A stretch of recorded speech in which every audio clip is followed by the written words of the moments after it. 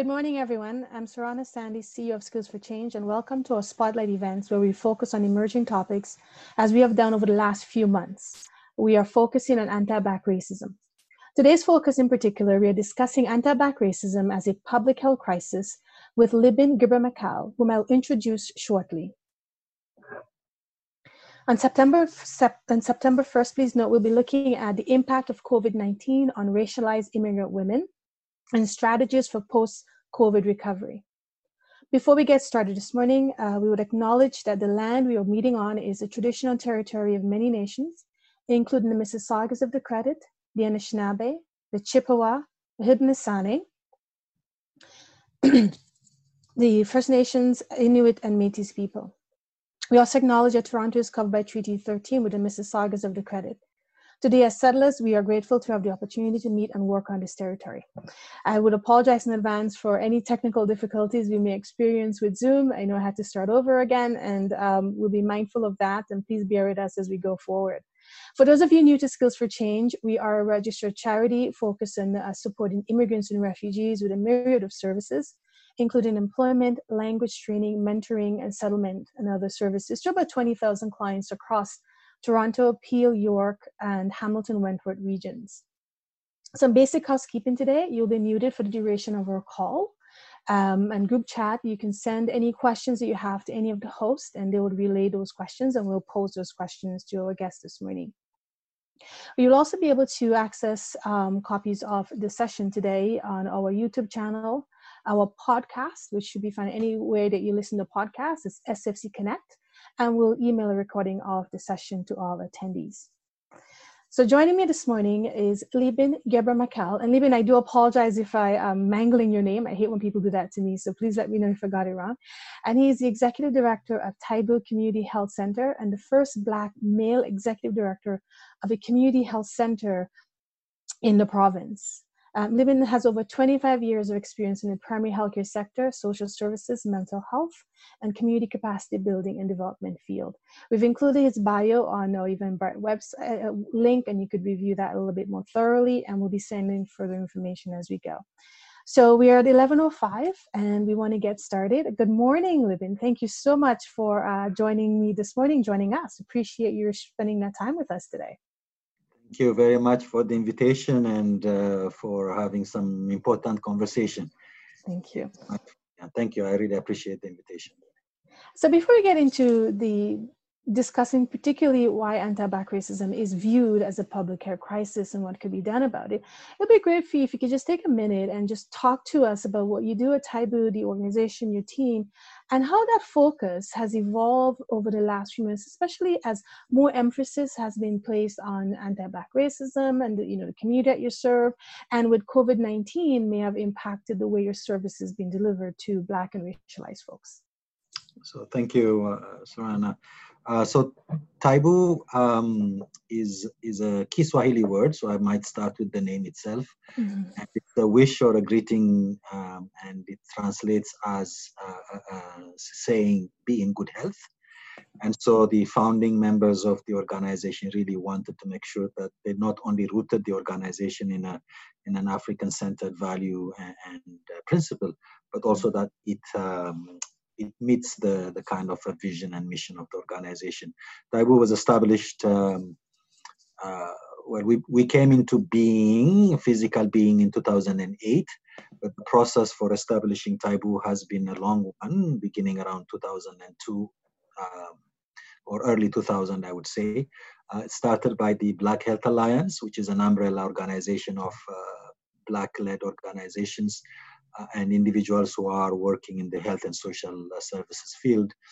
And the conversation at the time that the Black Health Alliance members and individuals were having was, again, the same conversation that we're having today around the challenges and issues faced by the Black community and what do we need to do. And they had a couple of initiatives that they were working on. One was a research study they did that looked at how Black youth were accessing health services in Scarborough. And obviously, the result of the study showed what the gaps were. And then they were also part of the consultation process for the Medicare for All consultation that was happening nationwide. And the Black Health Alliance submitted a document or a report to highlight the focus that is required to address the access gaps for Black communities. The report, which now is known as the Romano Report. So once they did that, and there was a lot of engagement and passion and people coming together, they really moved into an action stage where they said, you know what, we've been doing all the studies and research and consultation. Maybe we should do something about really bringing some services and some action to the issue.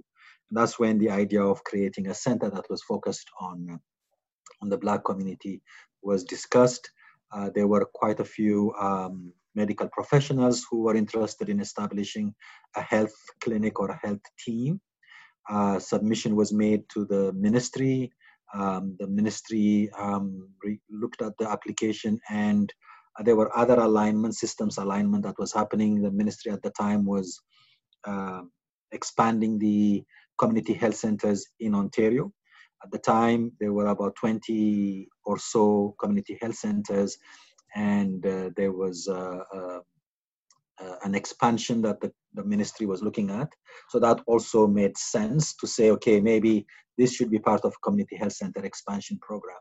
And in 2005, the ministry agreed that there should be a community health center that is focused on the Black population as its priority population here in Malvern, located in Malvern. And then between 2005 and end of 2007, there was a community engagement.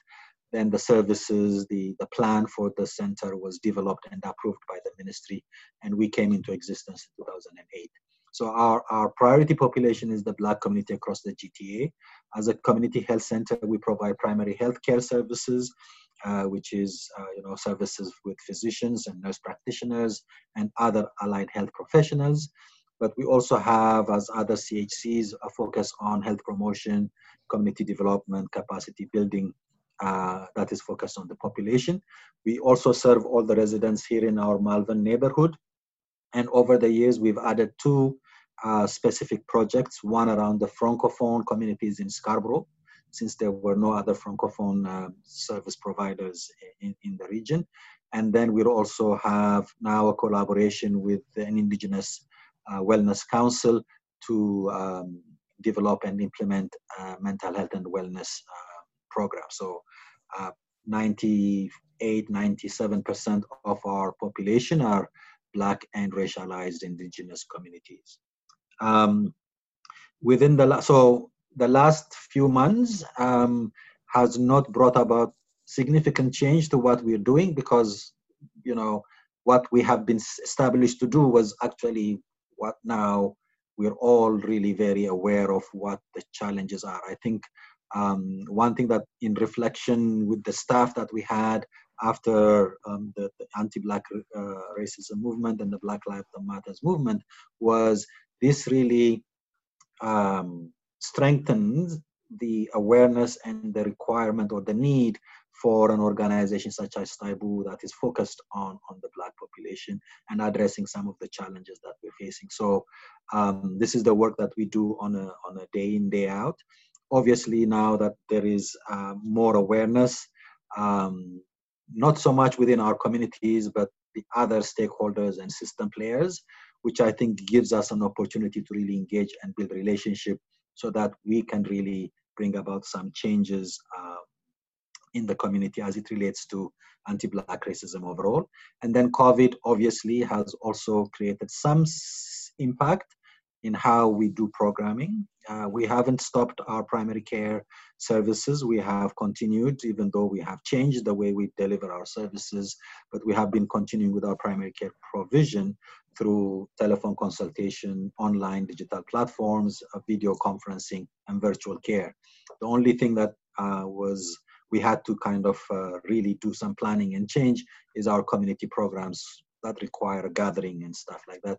And now we're moving on to digital platforms to provide the services that we can, as much as we can. But, again, just like any other service provider that is working with the Black community and racialized communities, COVID actually amplified the challenges, the barriers, the disparities and equity issues that have been existed. And again, I would say that the kind of position that we are taking is we really want to use this opportunity to kind of shift the needle a little bit more, because we won't have this opportunity again. As much as COVID is challenging, and probably we'll talk about it more, and studies have shown now some information from Toronto Public Health, for example, last week that came out, is showing the disparities in how COVID is impacting our communities, definitely. But we knew this already.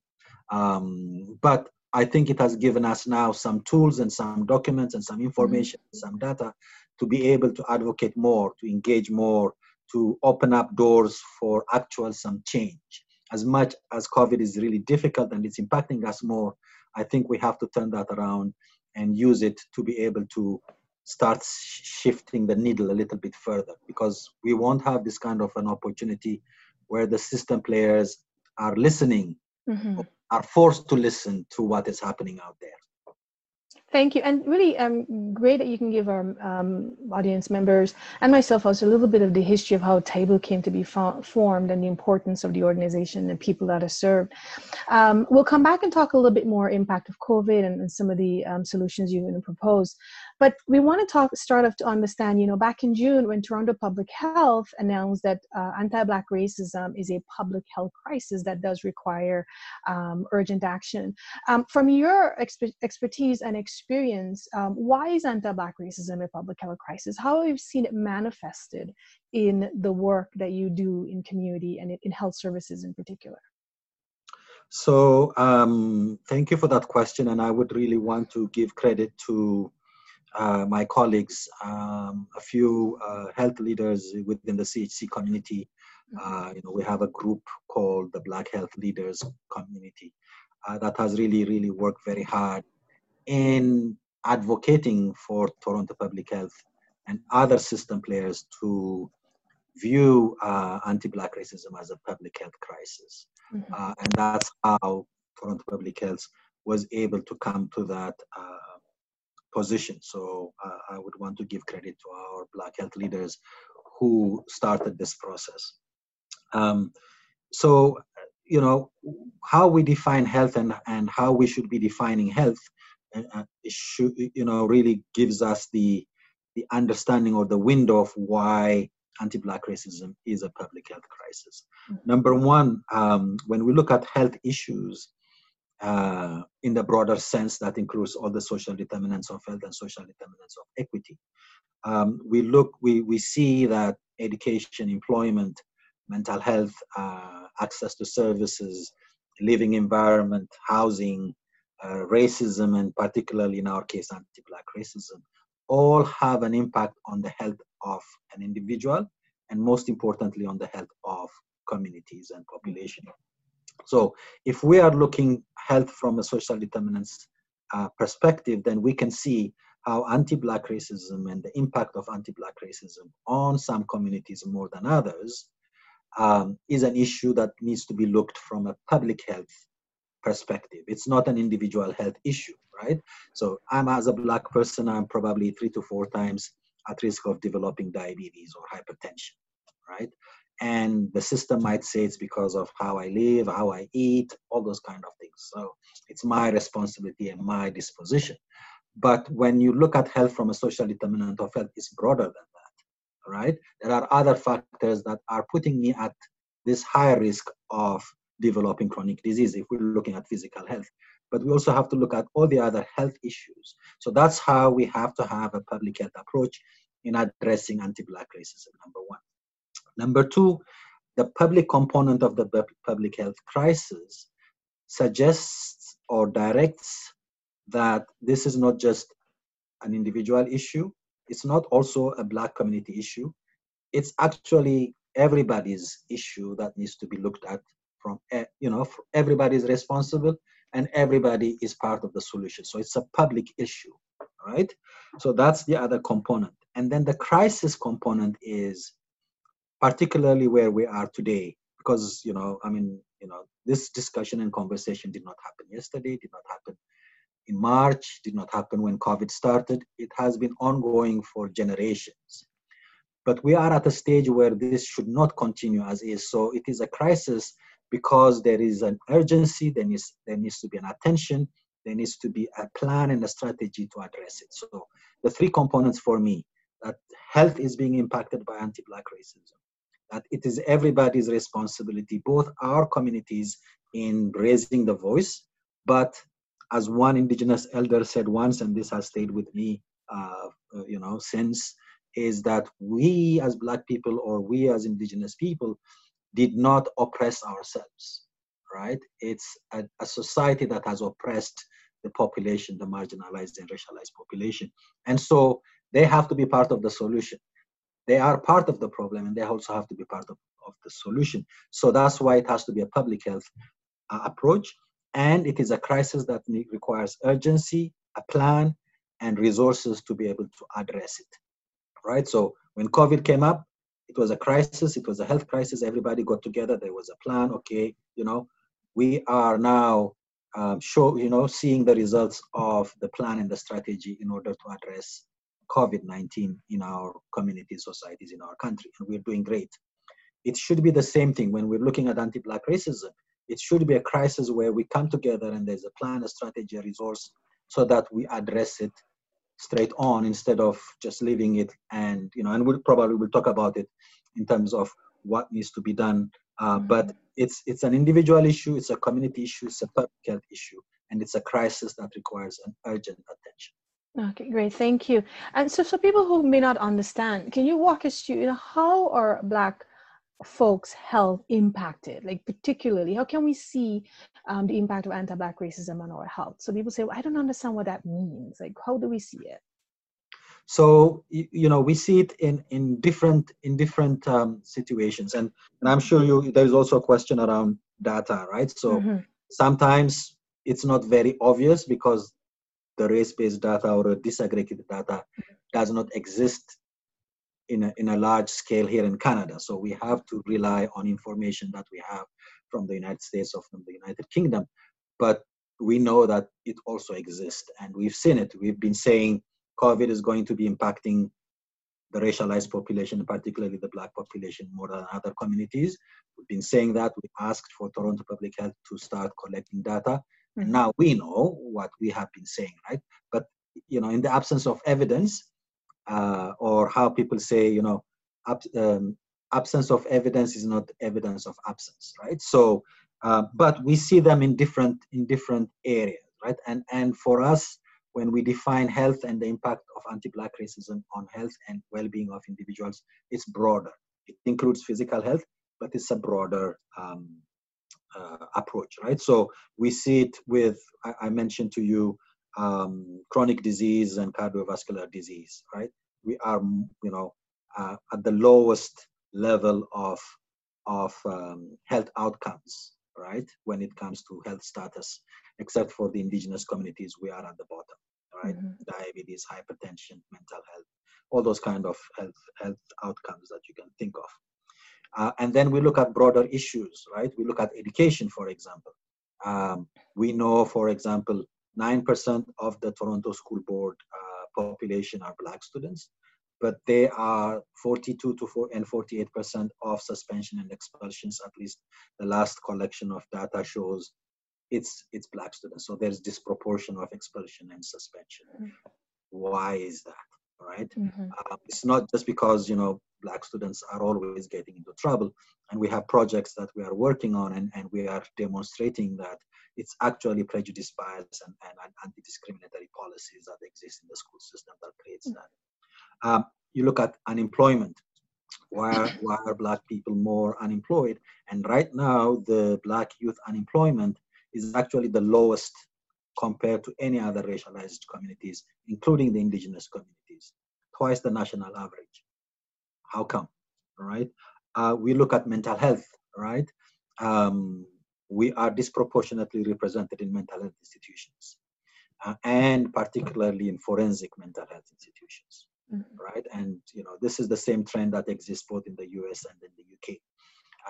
So part of the problem is because how we access mental health services because of the system challenges and anti-Black racism is different from other, the white society or other racialized groups. Black people tend to access mental health services more through criminal justice system rather than the normal pathways through your doctor and then refer to, right? So that is a big challenge. And then we also have overrepresentation of Black people in the criminal justice system. And that's by itself is a huge, huge challenge. And then we look at what I call the voluntary services. All these are now involuntary services. But when you look at voluntary services, I didn't mention the overrepresentation of Black children in the child welfare system, right? 40% of children in care are from Black parents. Why is that? And then in the positive or voluntary services where we're talking about post-secondary education representation, for example, we don't see ourselves represented in we are overrepresented in mental institutions, but underrepresented in post-secondary education. So there are several indicators that are showing us that we are really not doing well at all, that it is a very difficult and challenging situation that we are. It's an epidemic, and that's why it is a public health crisis that requires urgent attention and solution. And there are several solutions, and we don't expect that things are going to change overnight, because it's a long-standing generation after generation, and it's very systemic. So there is a lot of change that needs to happen. But unless we start now, right? And then poverty, the other thing that I haven't spoken about is poverty, and then homelessness. Homelessness is very hidden within the Black community, but apparently the Black community has the highest homelessness rate in Toronto, for example. But because we don't see it on the streets, we don't even think that it exists in the community. So there are, these are the kind of impact of anti-Black racism on the health and well-being of the Black communities. Okay, thank you. So building on that, you mentioned there's a number of solutions, and if we can talk about some of the solutions, including the idea of the role that the collection of race-based data could play in solving some of these problems. So tell me a little bit about that, and also expand on some of the proposed solutions to deal with these issues. Right. So data is going to be very critical if we're going to move towards a solution or some improvement. Okay, solution might be, it is a target we should have, but at least starting with some improvements in our situation. And without race-based data collection, analysis, and accountability, I don't think we can get there. One person, said at one presentation, sometimes it feels as if the system really doesn't want to collect race-based data collection, because if you have evidence and it's in your face, you've got to do something with it. Right. So there has been a challenge and some barriers in order to do that. I also have to say that there are also some challenges within our communities ourselves because of the historical experiences of the Black community and data and research that has been used to really abuse and kill community members. We are also not very, very open and eager to participate in race-based data collection. So there's some work that we have to do, and it's a genuine thing that we have to address and talk about it. But without, because it can be used, it also who controls the system, the process, and the information, and can that be used to further criminalize, marginalize, and stigmatize populations. So we have to be, that it has to be taken into consideration with some care. But it's crucial because number one, we need to know the extent of the problem that we are facing, right? We are able to do some work in schools to address expulsion suspension systems because we know that there is a very significant disproportion. So we need to know exactly what is happening. We can't just rely on information on the States or the UK. It gives us some information, but it has to be specific to our Canadian context or GTA context or Toronto context. So without those information, I don't think we would know where to start. Number two, if we don't know where we are today, how are we going to measure our improvements and our successes by saying, okay, 2 years from now, we were at this percentage, but today we are at this percentage, so we're making progress. So that's also very important. And number three, I think the race-based data collection is also a way of making sure that distribution of resources, focus, planning, can be guided by race-based data collection, right? Because if we know where the significant disproportion, then we can say, okay, we need to focus on this first and do our planning, do our focus, our strategy, and also funding or resource allocation could also be directed by race-based data. Mm-hmm. And then it is also a way that we can use the system, make the system accountable, right? Just like, for example, you're funded, through government funding or other foundations. Mm-hmm. We are funded by government and other foundations. How are we accountable to them? We have to give them reports on numbers and people served and evaluation, right? Data is also a way of making everybody accountable to each other. And I think we have to use race-based data collection, not just as a way of indicator, as a way of analysis, as a way of showing trends and improvement, but also making the system accountable and saying, what are you doing in this area when these numbers show X, Y, and Z? So I think it's very, very critical that we do race-based data collection and analysis. And again, I would like to give credit to the Black health leaders who have also engaged in an advocacy to do race-based data collection. And that's how Toronto Public Health really agreed to start race-based data collection with the COVID situation, which we now can give us some information and we can plan around how do we need to address this moving forward. And then following the Toronto Public Health announcement, the province also now has agreed, and hopefully, this is going to be through all governments where everybody collects similar information, and we can then say, here we are today, here is where we should be tomorrow, and then we can evaluate ourselves. But it's very critical that without that information, we cannot start where we should start. We cannot address the problem with the focus and the plan, and we cannot evaluate ourselves and make the system accountable. Excellent. Thank you. There's a good question from the audience, and someone is trying to figure out, I know this is still relatively new that the province and the municipality of Toronto said they're going to collect race-based data. Is there any way that people can find that? Is that information will be publicly available, or is that something that's still being discussed? I think the announcement that was made from Toronto Public Health, I think, if you went on the city's website and looked at the Toronto Public Health board meetings and motions and stuff, I think it is there. And then there was also some other announcement out there. Those are announcements, and now we need to move into what are the next actions and next steps.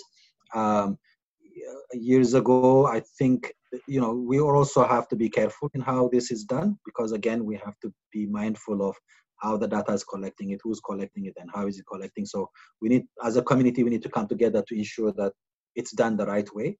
There are some principles. For example, with the indigenous communities, we have the principles of ownership of data that is being done. So we should be part of that process.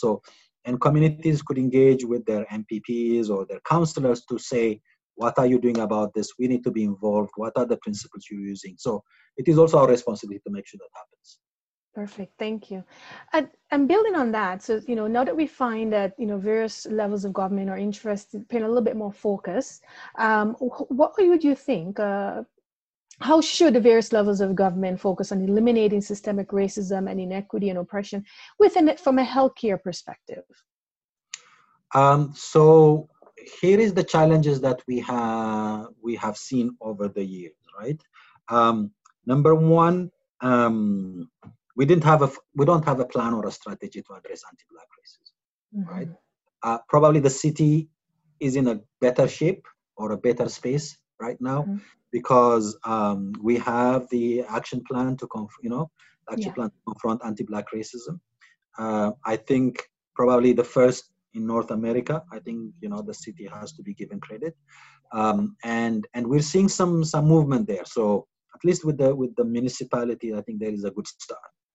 And that should give us some kind of a model to, you know, engage. But that's just for the city, right? So and so part of the challenges we're facing is that there is no overall plan to address anti-Black racism, right? Whether it's at, you know, at the municipal level, it's only the city of Toronto. How about Durham?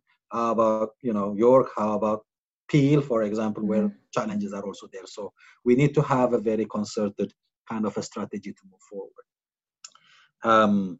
The other problem has been also is government. In most cases, the response from the government has always been reactionary, right? Something happens, an incident happens, and then there is a reaction to that incident, and then there is a plan, a short-term plan, there is some money invested, and then 3 years, that plan is gone, and we wait for the next incident to happen, and we do that, right? So we have seen this in, for example, in funding cycles, right? 2003, 2004, the summer of guns, significant investment in the community through the Youth Challenge Fund, over 100 and something, 50 organizations, youth groups funded to do activities to address this issue. Great start. Out of those 160 or 180 organizations, only 3 exist today, right? After $40-something million investment. What happened, right? Then we had the Danzig shooting, and then we had the Black Youth Action Plan, another $40 million investment. Again, a lot of groups in innovative work being funded in the community. That funding is going to come to an end in 2021, and then we wait for the next cycle. So it has been cyclical, it has been reactionary. That's why a strategy and a plan is required for a long-term change. Otherwise, we're going to follow incidents and it's going to be cyclical. The other problem is also there is no interministerial kind of approach to the issue that we're facing. When we spoke about as a public health approach, as anti-Black racism, the impact that it has on communities, it's not just health. So it's not just the responsibility of Ministry of Health and Long-Term Care or mental health, right? Housing should be part of it. Education should be part of it. And we have raised this before, saying, why is there not an interministerial, provincially, for example, an interministerial kind of approach to this issue? Because health could be doing something, but if it's not connected to criminal justice or education, it's going to be in silos, right? Everybody is doing in silos, cyclical. It's 2 years here, 3 years there. Some groups get funding here, they start something new. Great, it starts. As by the time it warms up, the funding is over, it dies. Somebody starts over there. So it's very sporadic, ad hoc. It needs a very, very strategized plan to make it a long-term sustainable work.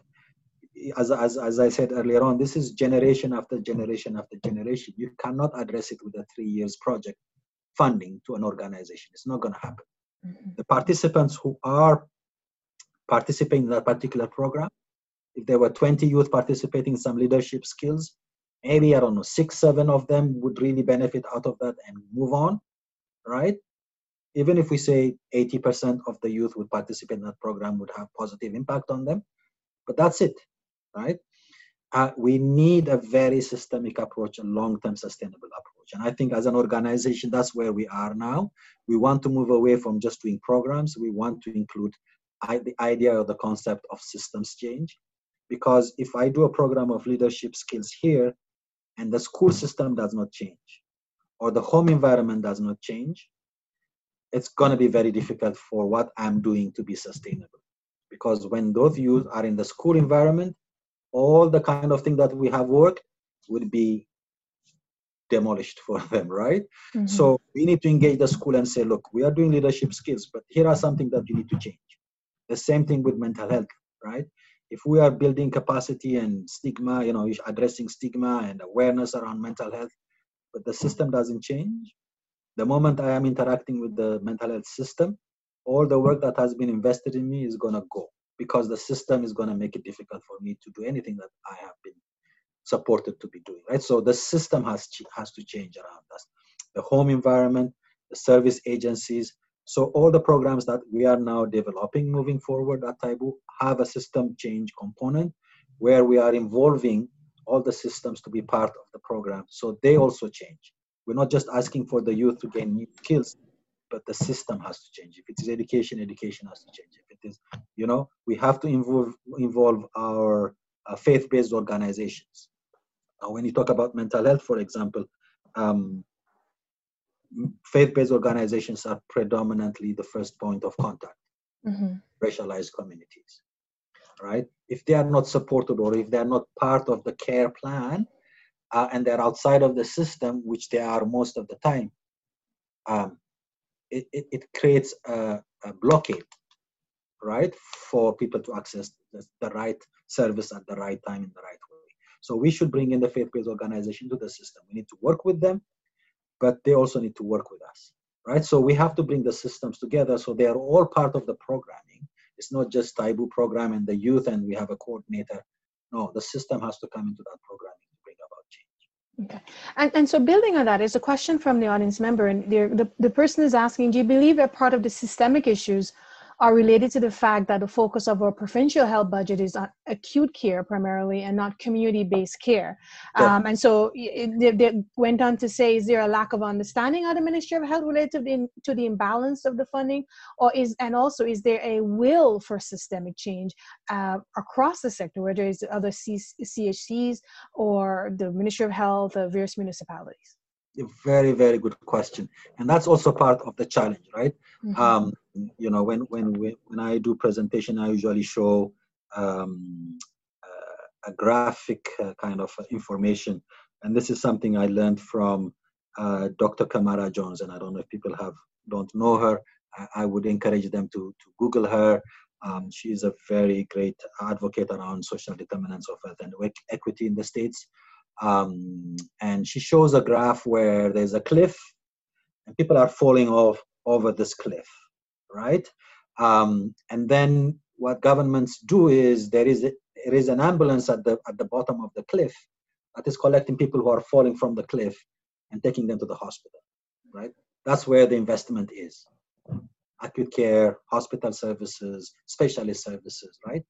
And nobody's thinking about upstream and saying, can we put a fence up there and stop people from falling from the cliff, right?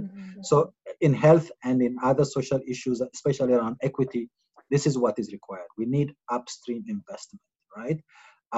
Number one, I think it's very difficult for the system, the government, hospitals to see this. And we raise it when we have conversation with them. Because sometimes prevention and health promotion, you cannot measure outcomes as such, right? Or it takes a longer time, right? But it could be even cheaper for the government if there was an upstream investment, because number one, the investment that you require to prevent or to even identify early and intervene is less than if you have to wait until things go really very bad and they are in the hospital or in the criminal justice system or in a mental health institution. But it's how the system thinks and how the system evaluates and does processes, right? So it is a very, very important question, and that's what we have been doing. And CHCs are known to be doing health promotion and prevention and stuff like that. But the investment is not there yet. And yes, because we have more people going to the hospital and you have to put out the fire there, it's very difficult to divert significant amount of money, and I can understand from a fiscal perspective. But if you start investing a little bit more here and slowly change the balance, that is possible without impacting, right? So if you start investing there, the numbers going into the hospital, for example, will be reduced. So you will save money that then you can reinvest back into health promotion. And I'll give you an example. Over the years, we did some work around specialized program for adults with sickle cell disease. People with sickle cell disease, especially before they hit 18, there is a very, very good service at SickKids Hospital. Very comprehensive, very, very good. Once you hit 18 and you're discharged from sick kids, there's nothing out there. Most of the physicians and doctors either are not comfortable or are not, like sophisticated around the complications of sickle cell disease and crisis management. There's a lot of stigma and prejudice with people with sickle cell disease because of the pain management issue. And so when we did a needs assessment with the community, we found out that people would not want to go to their doctors when they're not feeling well at the beginning, because they know the doctor will tell them, oh, it's a crisis, go to the emerge. So they would wait and wait and wait and wait until it's unbearable, and then they would go to the emergency department, right? So there was nothing in the community to kind of support them. And when they go to the hospital, they're also faced with challenges because, number one, they're not believed. Anti-Black racism plays there. You're Black. You're probably seen as seeking narcotic prescriptions and stuff like that. So that's also a challenge when people don't want to go to health services because they don't want to be stigmatized. So what we implemented here at Taibu was a specialized clinic where we were seeing people while they were well, right? We worked with a very passionate hematologist who was very invested in sickle cell issue. And so he used to come here and have a clinic on a weekly basis. And he would see people whether they are about to have a crisis or no crisis. They would come in and see him. There's a team of other professionals, a nurse, a social worker, and a dietitian working together and keeping them healthy all the time, right? So we were able to reduce their crisis incidence by at least half when we evaluated that program. And we also worked with one of the local hospitals in establishing a protocol at the hospital, whereby this is evidence-based. If you are in a crisis and you go to the hospital emergency department and you're able to be seen within 30 minutes of your arrival there, and you're given pain medication, fluids, so hydration, and if needed, oxygen, you could be discharged relatively within an hour or two without the likelihood of being hospitalized. Mm-hmm. And so that protocol was implemented in one of the local hospitals here. And when we did a review 3 years down the line, we were able to reduce the number of emergency department for adults with sickle cell disease by 65%. Now, that could be monetized, right? So how much does it cost for a person to attend emergency departments? And if you did the calculation, you could prove and demonstrate to say, if you did something around community-based practices that is culturally appropriate and driven by the community, you could reduce X amount of money in specialist acute services that you could transfer back in doing more of this, right? You could do the same thing with mental health.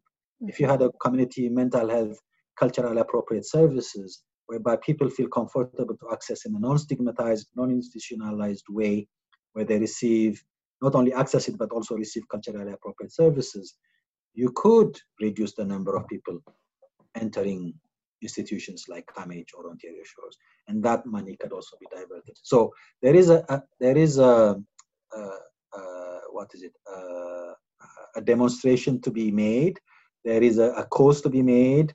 It's going to take some time, but I think it can be demonstrated that if you can do community-based services and invest more around prevention, right? Diabetes, for example, we are seeing a younger age group in their 20s being diagnosed with type 2 diabetes. This is huge. It's an epidemic. If we don't start doing some work in schools around diabetes education, and we only do screening after 40 years, or I can't remember what the guideline is, you're going to miss a lot of people. It's the same thing with other kind of cancer screening rates, right? With Black communities, we're seeing so many different access points, right? Breast cancer, being diagnosed with Black people earlier and earlier. If we don't start screening or education at an earlier age, right? So those are the kind of things that we need to do, and it should be part of the solution. Is let's not just address what is happening in the hospitals and criminal justice and education, but also let's start some prevention and promotion areas where we are also building capacity in our community. And services should be based in the community. A lot of times announcements are made, mental health funding, and then it goes significantly into hospitals and institutions, right? Definitely they see more cases there, but that's all you're going to be doing. If you're doing that, then you're always going to fight the fire and never think about saying, okay, where is this coming from? What's the root cause for this issue? Can we stop the fire even from the source, right? Or reduce the gas, for example, so that we don't have to fight the fire all the time. So that was a very, very good question, and I think it should be part of the solution.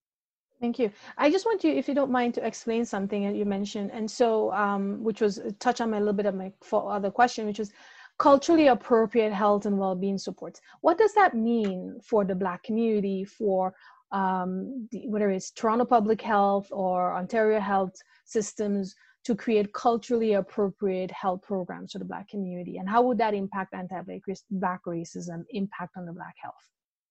So, thank you for that question. It is very important. When we always talk about cultural services and stuff, for me and from my experience, I look at it at least in two areas. Number one is the access point, right? We say cultural appropriate services, so it's an access point. And number one is that the services have to have a very good relationship with the community. Otherwise, we are very skeptical and don't trust systems. And we have good reason for not trusting the systems. Mm-hmm. Maybe it's our own personal experience when we have been to health systems to access services or any other social services when we go there and how we're being treated. So that would not give us any comfort or reassurance or confidence that I want to access. So I would delay or I would avoid accessing services because of my own personal experience. But also politically and historically, those are the issues. So health services should start having some honest conversation and relationship building with communities so that people know what the service is and how it is being delivered. The first thing that we did, we are a very young organization. And I use this most of the time in two different ways. Mm-hmm. Sometimes when people are asking and saying, how come you're not doing ABC? You're supposed to do ABC. And I say, give us a break. We're only 12 years old, right? So we're still young. But if people say, oh, you're doing all this, and I say, can you imagine? In 12 years, we've been doing all this. So it depends what kind of question is thrown at me. But one of the things that we did when we started was we really did not start with services right from the get-go. We started to build a relationship with the community that we're serving. We realized, and the board realized, we're a new organization. Nobody knows us, right? We came out of the blue just like that, and we're now in the community. Well, we didn't come out of the blue, but there was a lot of struggle and work there. But I'm just saying the community is seeing this organization, they don't know us. So we needed to build a relationship. So we use different means of engagement, needs assessment, activities, events, to build a relationship with the community so that they understand us, they know us, and they feel comfortable with us.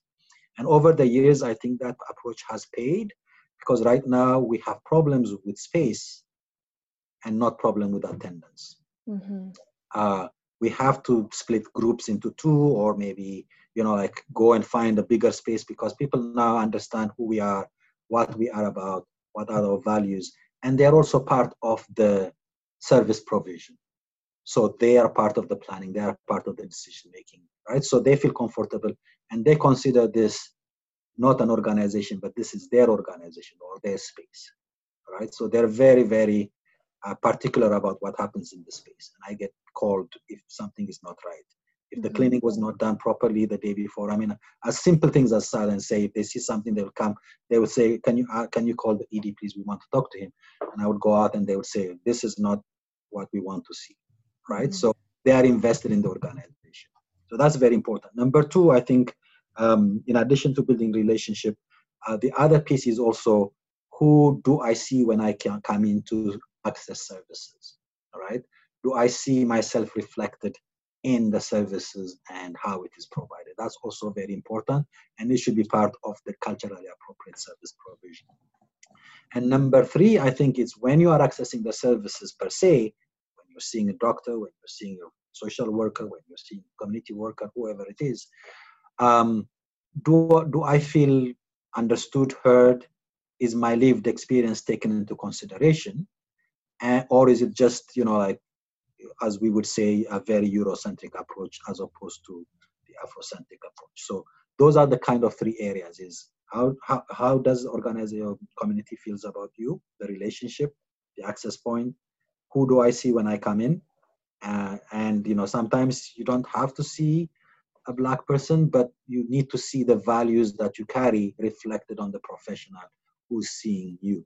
And then thirdly is the actual engagement services. Does it really feel, right? If it is a nutrition service, for example, we have the Canadian food guide, right?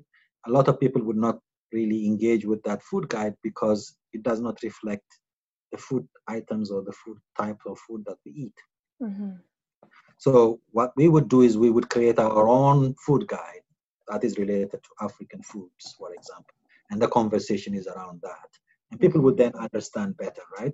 If we're doing a physical activity program, we have like a reggae size on a Friday, for example, and people would come, this is in their soul. So they will do their exercise, they will feel good, they'll feel happy, they'll feel, respected and made feel that this is for them. Right? So those are the kind of things. And then when you come to mental health issues, those are also very nuances that needs to be taken into account, right?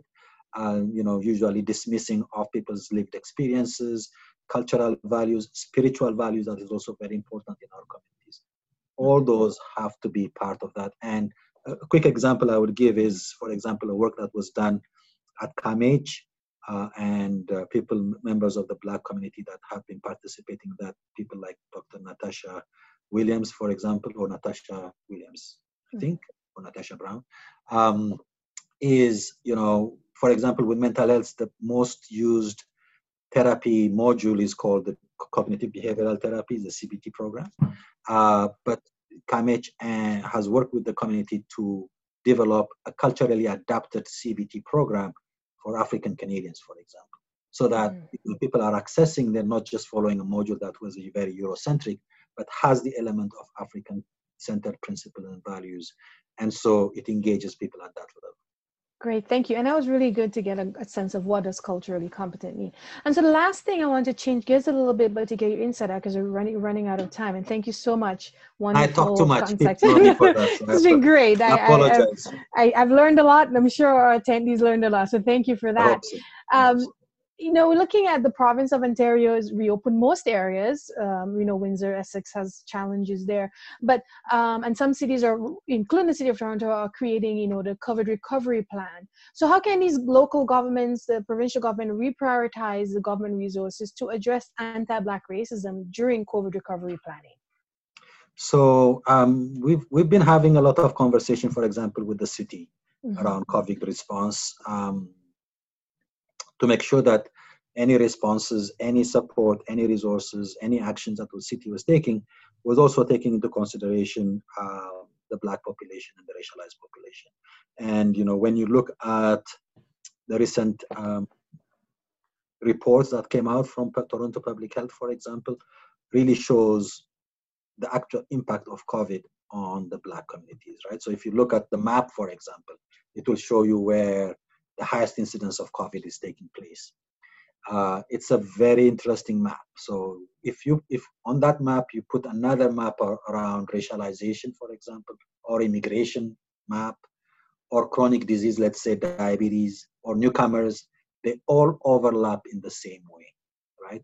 Those areas where you have racialized population, Black population, low income, high incidence of chronic disease, new immigrants and refugees, those are the areas that are most impacted by COVID, right? So nothing new, but amplifies and really gives us a tool to now say, this is serious, right?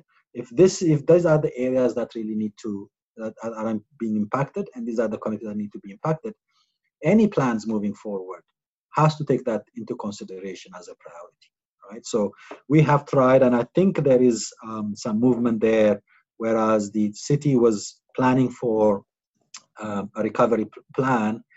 We made sure we had a town hall meeting with the mayor, and we made sure that there was adequate representation of Black communities in that table where recovery plans are being discussed and plans are being formulated. Because as I say, if you're not at the table, you're going to end up on the menu, right? So it's very important that we are part of that conversation as a community, as a Black community, that takes the anti-Black racism lens and approach from the get-go, right?